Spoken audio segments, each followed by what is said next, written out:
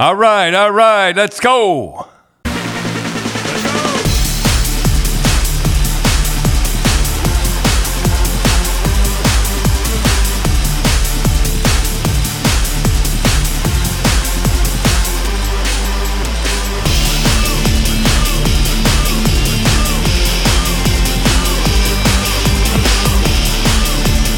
All right, Tim, what do you got today? Today we're going to answer our questions today. Right, on through Twitter and Facebook. Not too much going on in hockey. No, but I got to talk. We should talk about what happened the other day with you and the Coyote and the dog.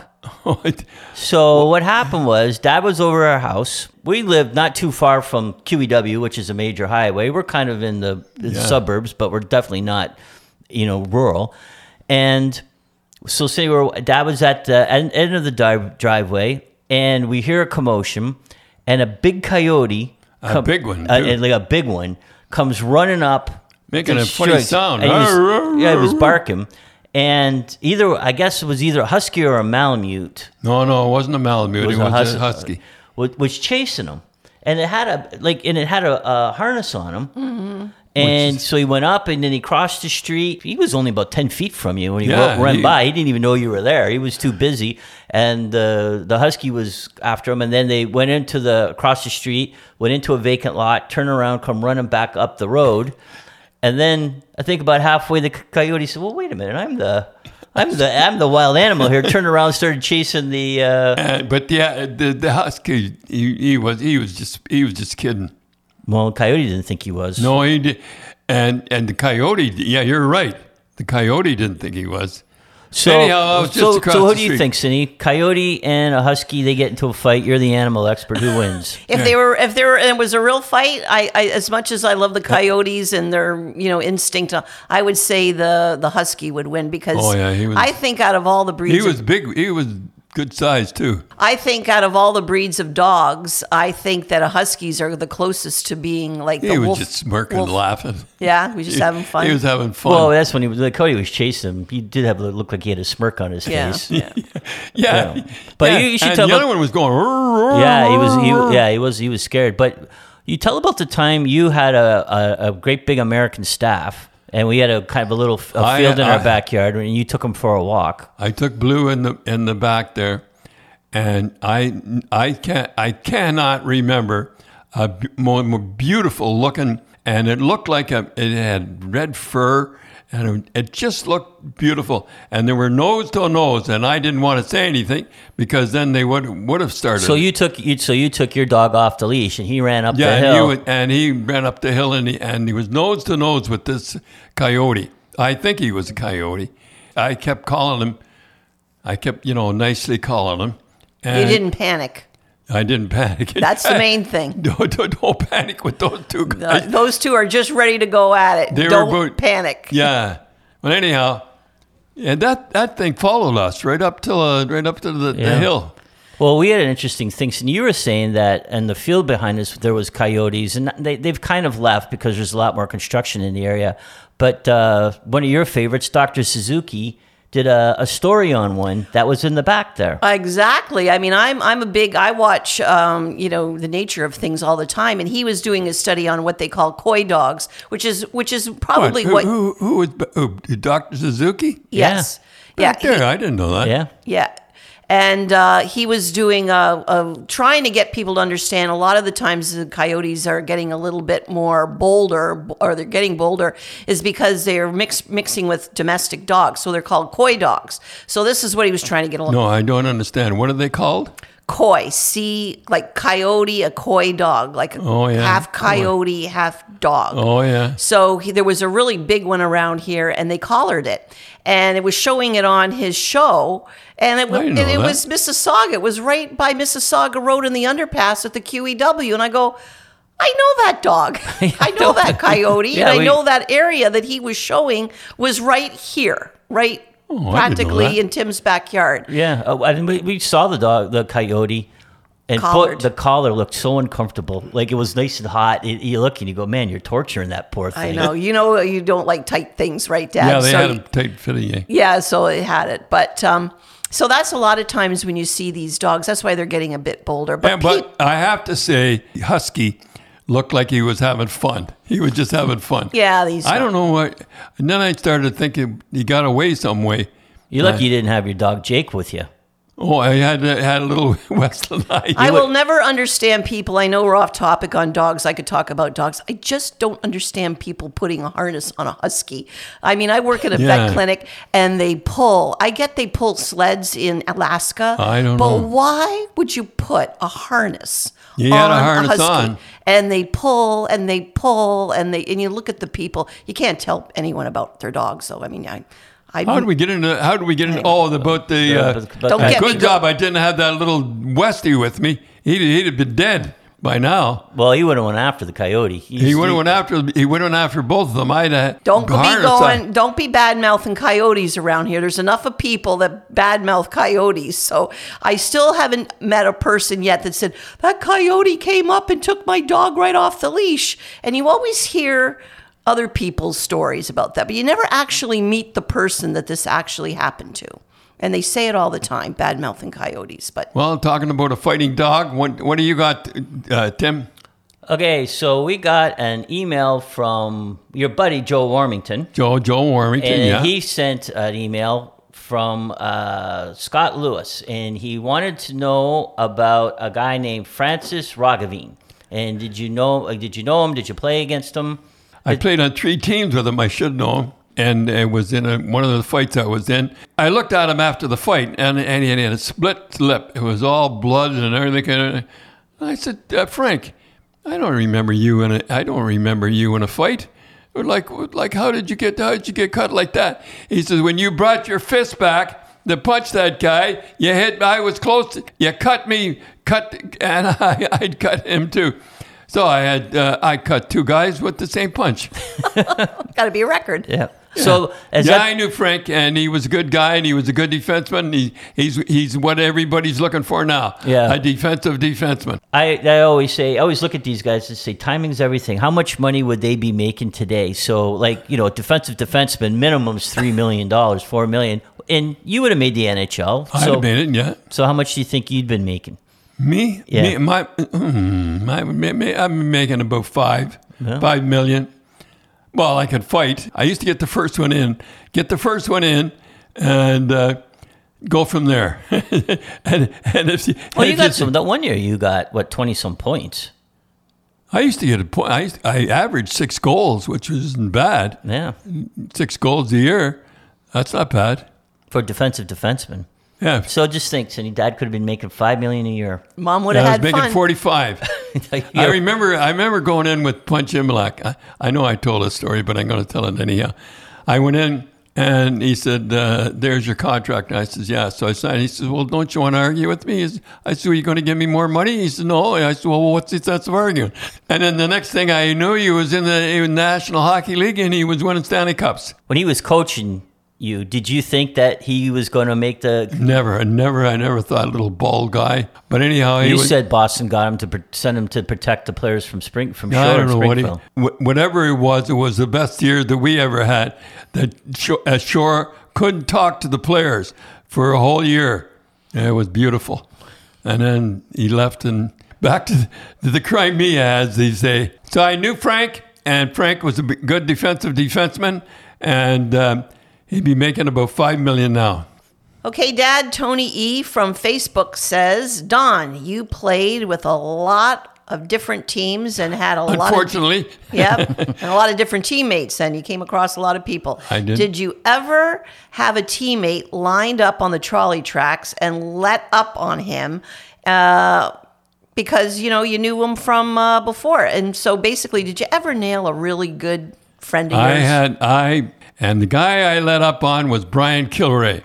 I remember it was in Springfield, and everybody saw it too. It was right out in the open, and Crows. I was playing for Rochester then, and I had him in, and he had his head down. He was cutting across like Gilmore did that time. Oh right, yeah, McSorley got him. Yeah, I could have put him out, and I boo or something. I would like to get your head up or something. I forget what I said to him, and.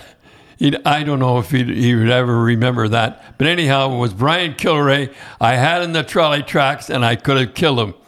Well, Brian Kilray, a lot of people come up to me and say, your dad reminds me so much of my dad and all that. A lot of people say that. But I have to say, out of all the people that we know, Brian Kilray reminds me so much of you in your mannerisms, the way you think, and I know He's more honest than I was. Yeah. I know you guys are best friends and really good friends. And we don't talk much. We phone once in a while. The top. So let me ask you something. You were playing for Brian how many years? 3 years, basically.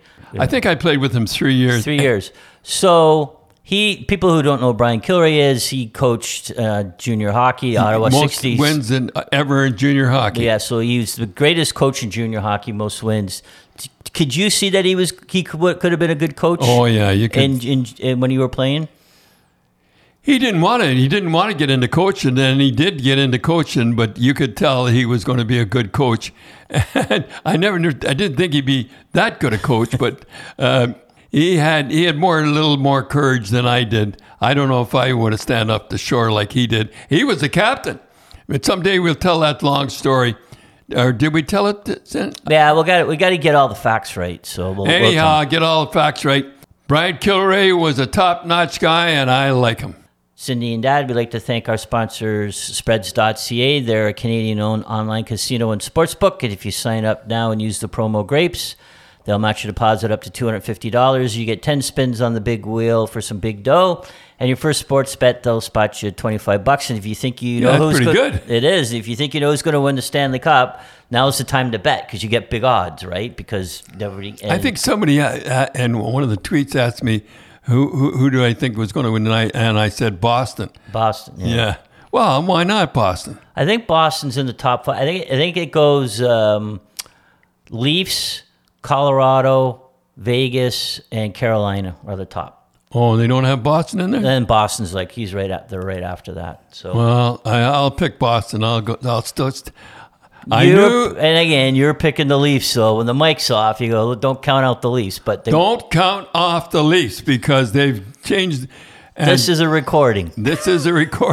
No, I'm still with the Leafs, and I still and I think in one of the questions here. They asked, what was okay, so we got, going to this is Gail B. Lee from Twitter. We'll talk about the Leafs. Generally, when a GM is hired, he fires the old coach and puts in a guy behind the bench that he likes. What do you think of Trevelling, who's the new GM of the Leafs, keeping Keefe? And can you change the culture in the room with the same coach? I will say when I saw him point up above, that remember when they put so what happened? I think we told this before that against Montreal they had an emergency. The Leafs had an emergency backup goalie. It was from university, and they were hammering Montreal 7-0. And then with about 2 minutes, they put the goalie in. Yeah, and it was kind of it was a little bit of a slap in the face to Montreal. Yeah, and somebody asked Keefe after that, and he pointed upstairs. He says that wasn't my decision, and I knew right then.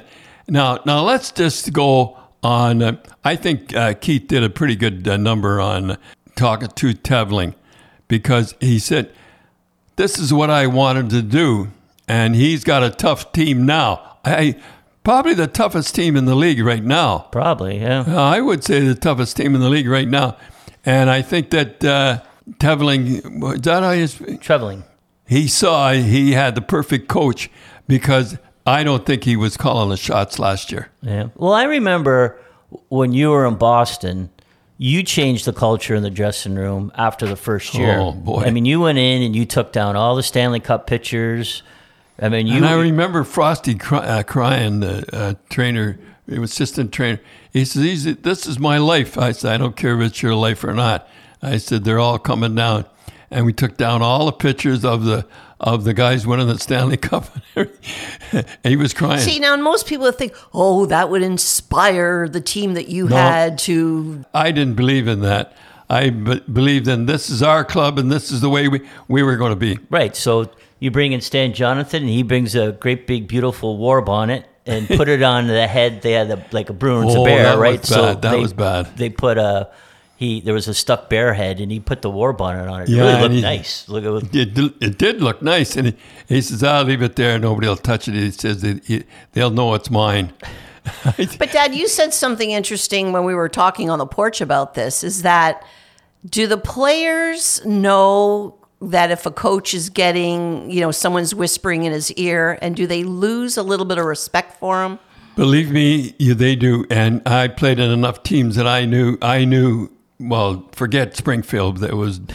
Yeah, we won't count that. We won't talk about Springfield. Oh yeah, you could tell if the owners or general manager or whatever was telling the coach to do something, and he did it, and knowing that it was wrong, then you lost all respect. So the following year, when they'll know that maybe he doesn't have someone whispering in his ear, they'll respect him a little more. I think that fear went in because he was sort of a nut. Who was the guy? There was three. Oh, when they played, there was a Keith. He didn't even shake. Jefferson's was. Who changed his name to Dalton, and there was a defenseman. Yeah. He was such a wise, I don't know what you call it, Weisenheimer or whatever. He really was. He was a nut. He was bad news in the OHL. And David Branch didn't like him. And they won the Memorial Cup. Yeah. And Keith was the captain. Keith was captain. So now David Branch has to give him the Stanley Cup or the Calder Cup. And shake his hand. Memorial Cup. Memorial Cup, sorry. And Keith just said something like, "This just must kill you having to give me this cup, huh? This just Branch just said, "Just keep smiling, kid." Anyhow, and he was a nut when he played, and I think he'll fit right in with this team. And if I had it, I'd find Simmons too. And yeah, we say the ultimate payback in Florida. Yeah, I would have the toughest team. If you have the toughest team, people don't want to go in and play your billing. Not like it was before. We go out and play Toronto and have some fun. Tell that story quickly. I think we told before, but I always liked George Laraque when he was in Edmonton. Oh yeah, George come up. Ron and I used to sit up way up high during the whatever morning. it is. Morning skate. We were sitting there, and George Laraque come up, and George, how's everything going and everything? And he says, yeah, good and everything. He says, everybody wants to play us. And I said, George, don't you think it'd be a little different? Don't you think everybody does not want to play us? Geez, I never thought of that. Okay, Dad, we're running a little bit late talking about Coyotes and Huskies and Barbie dolls, but so we have one last question from Canucks Crazy One, who's Twitter. Grapes, I'm an old-time Canuck fan, and one of my favorite players was Orland Kurtenbach. Did you ever play against him, and do you have any stories of him? So I looked him up. He was born in Cudworth, Saskatchewan. He was 6'2", 200 pounds. Long arms. That's right. And was the first captain of the Canucks when they went from into the NHL and scored the first Canucks hat trick. And I hear that he scored the first Canuck hat trick. That was in the NHL. Right. Yeah. And the one thing that I found, Cindy, was kind of something was he was during the time of when the WHA, the World Hockey Association, started, and he was offered $150,000. And that was like $350,000 now. Yeah, and nobody was making that in the NHL, not very few, for the LA Sharks, and he turned it down. So do you have any stories of Orland Kurtenbach? He was playing for Buffalo in the American Hockey League, and I was playing for Springfield, and as usual, and we got into a fight along the side of the boards there, and in those days everybody used to jump on, and we all crowded around. Luckily for me, that his long arms didn't have me. He would have held me out there. Anyhow, I went to throw a punch, and my fingers caught as I went to throw a punch. My fingers caught on a sweater, and one finger went right in his eye. I never forgot that. Oof. Right in his eye, and I could feel all the stuff. And so anyhow, did you just pull it out? And I just pulled my finger out, and it's everybody around the league thought I did it on purpose. And I didn't do it on purpose. But that's good. Everybody thought you were crazy. Yeah, man. They thought I was nuts. Hey, did you hear Cherry poked a guy in? Yeah, and I didn't do that. So that's the thing I remember about Orland Kurtenbach. He was a big guy, and he'd be making about $11 million now.